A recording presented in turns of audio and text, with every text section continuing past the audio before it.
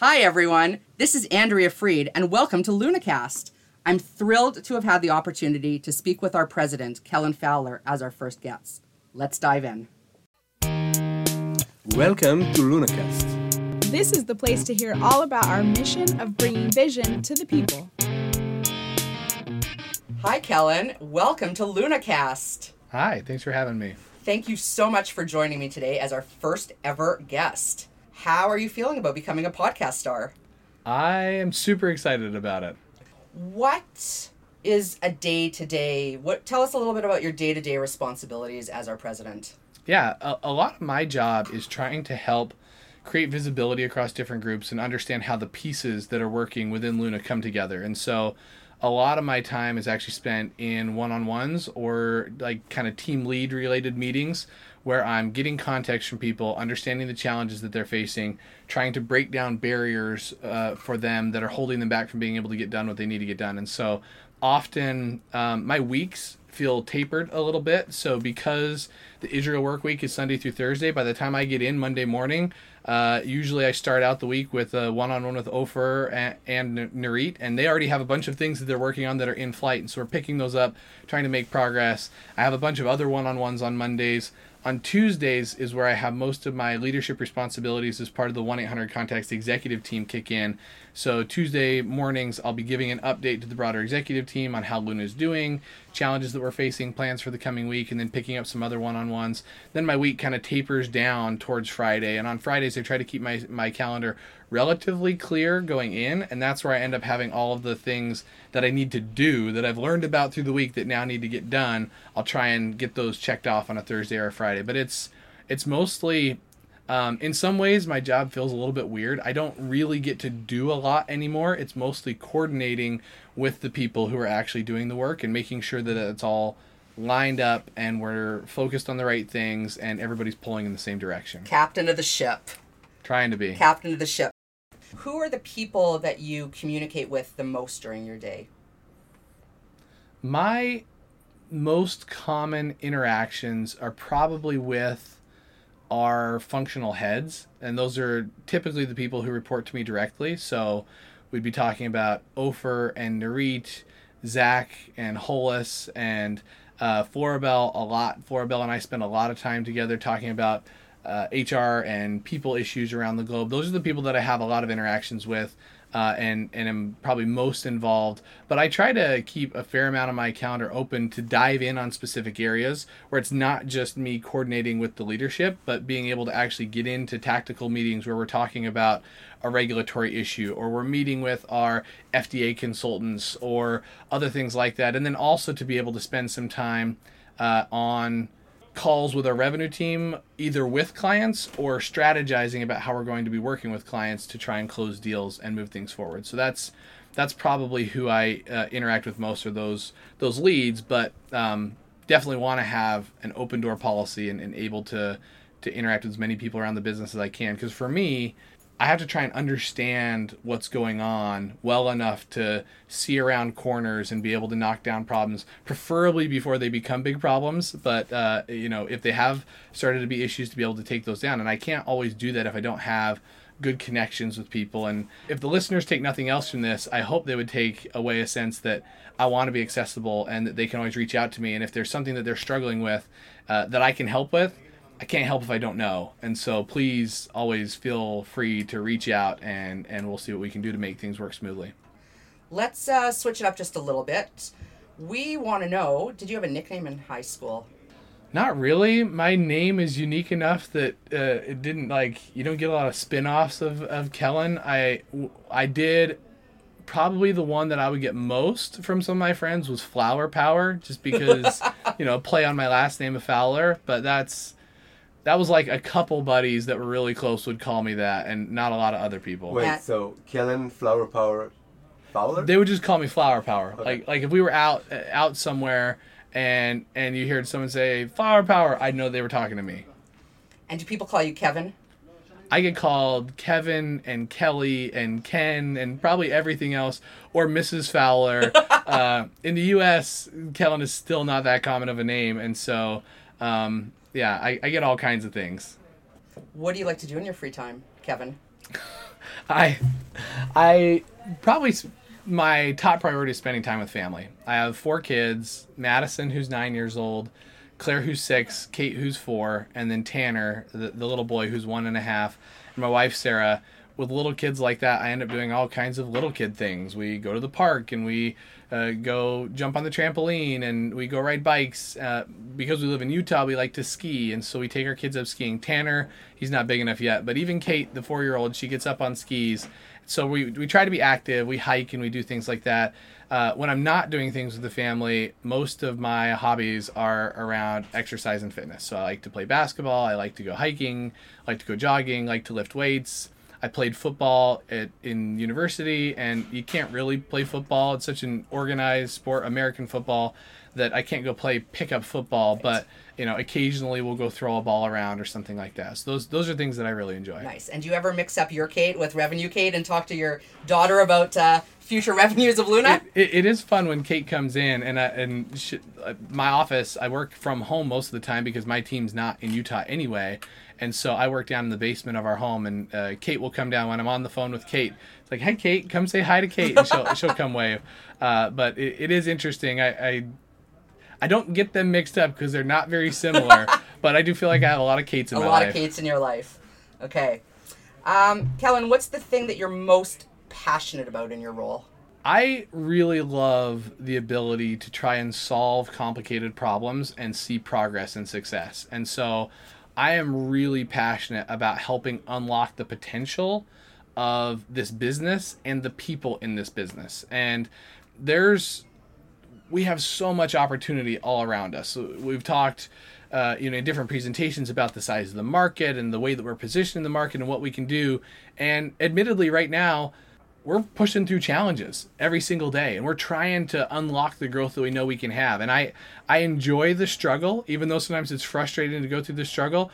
I enjoy the struggle, and I look forward to the chance to really see this business take off and start to reach that potential. And so I get passionate about that opportunity. And when I combine that with the idea that this is a business where we can do very well commercially, we can build a really valuable business that has a strong return to shareholders, and in the process, do it using technologies that are going to unlock access to vision care for millions or billions of people around the world who don't have it today, it really hits that unique sweet spot of doing good while doing well, and that really resonates with me.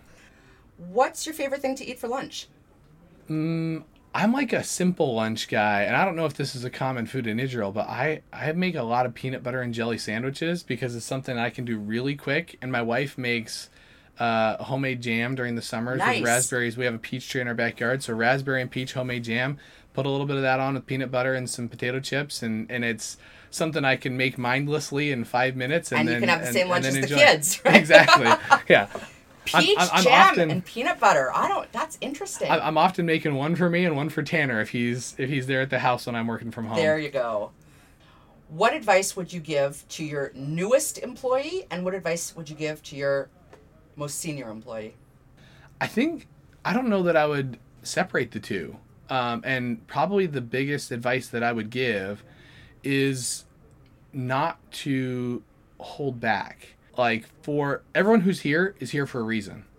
Everyone who's on this team is on this team because we believe that they bring a talent and a unique perspective that's going to make us better. And so if someone, particularly for that newest employee, if they're sitting in the room saying, I have an idea, but I don't know, these guys they've been working on this for a long time, this team's a lot smarter than me, like, that doesn't matter. There shouldn't be a hierarchy here in seniority. It should be about ideas are what's most important. And I'm very much a believer that people have good ideas and teams can take those good ideas and make them great by iterating and working on them together. And so I want people to feel very empowered to speak up.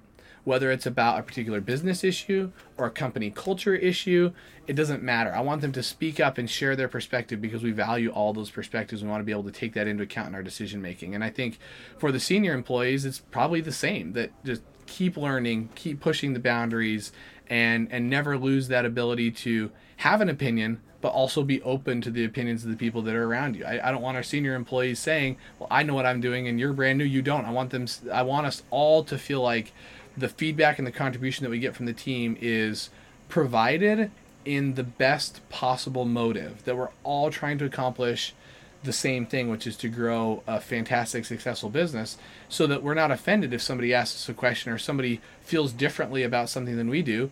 We take that input as valuable in helping shape our perspective. And a term that I've heard for that is we should have strong opinions loosely held. I don't want our team to be super influenceable or not feel strongly about the things that they feel strongly about. However, I don't want us to be stubborn and obstinate where we think that we know the right answer. I want us to say, yeah, I have a strong, I've thought through this really hard and I think this is the right thing to do and I'm going to stand behind my opinion. However, I'm totally open for anybody to come and ask me about that opinion, give me their alternate perspectives, and to kind of challenge that opinion in ways that help me think about it through a new light and actually, hopefully, refine what my original thinking was to be something that's even better, that's better than where either of us would have started together. And so I want a team that has strong opinions loosely held from the very first day till infinity and beyond. If I were to become president in the future, what skills or expertise would you recommend for me to get in order to do a good job? Well, it's funny you ask, because I feel like I'm asking myself that same question right now. This is a new role for me. I've never done this before. And I want to be, hopefully come across the team as somebody who's very earnest and trying to do a good job and really focused on trying to be what we need in terms of leadership for this business. But I don't think that I'm the kind of person you can look to and say, oh yeah, he knows exactly how to do this. He's done it before. So far, it feels to me like there are a few things that I need to be doing. Some which I'm probably doing okay, and others which I have big opportunities to improve. One is, I think we need to be able to be decisive. My natural inclination, admittedly, just being transparent, is to want to take a lot of time to think things through and make sure that I'm making a really good decision and not making a mistake on something. There are times in this business where we just need a decision, and multiple decisions are probably fine, and we don't need to overthink it. And so an ability to be decisive and stand behind those decisive decisions is something that I'm working on developing myself, and something that I think is important for a leader in this business. The other one that I would say is just a real empathy for the different perspectives and a willingness to try to understand where people are coming from in a way that builds strong relationships. I hope that the people in our business feel like they can trust me because I genuinely care about them and their perspective, and not just the value that they bring to us as a company, but them as an individual and as a person. And because we have that kind of baseline understanding and respect, that then we can work really we can work hard together, and we can work through tough problems, and we can disagree, but we can always do that with a fundamental understanding that we support each other and want to be there for each other and want to see the ultimate success of the company. And so that ability to have empathy and connect with people and just build trust across individual relationships, but also across the company, is something that I also feel like is really important that I'm trying to do, trying to focus on for my own job. What would be your dream retirement plan, Kellen?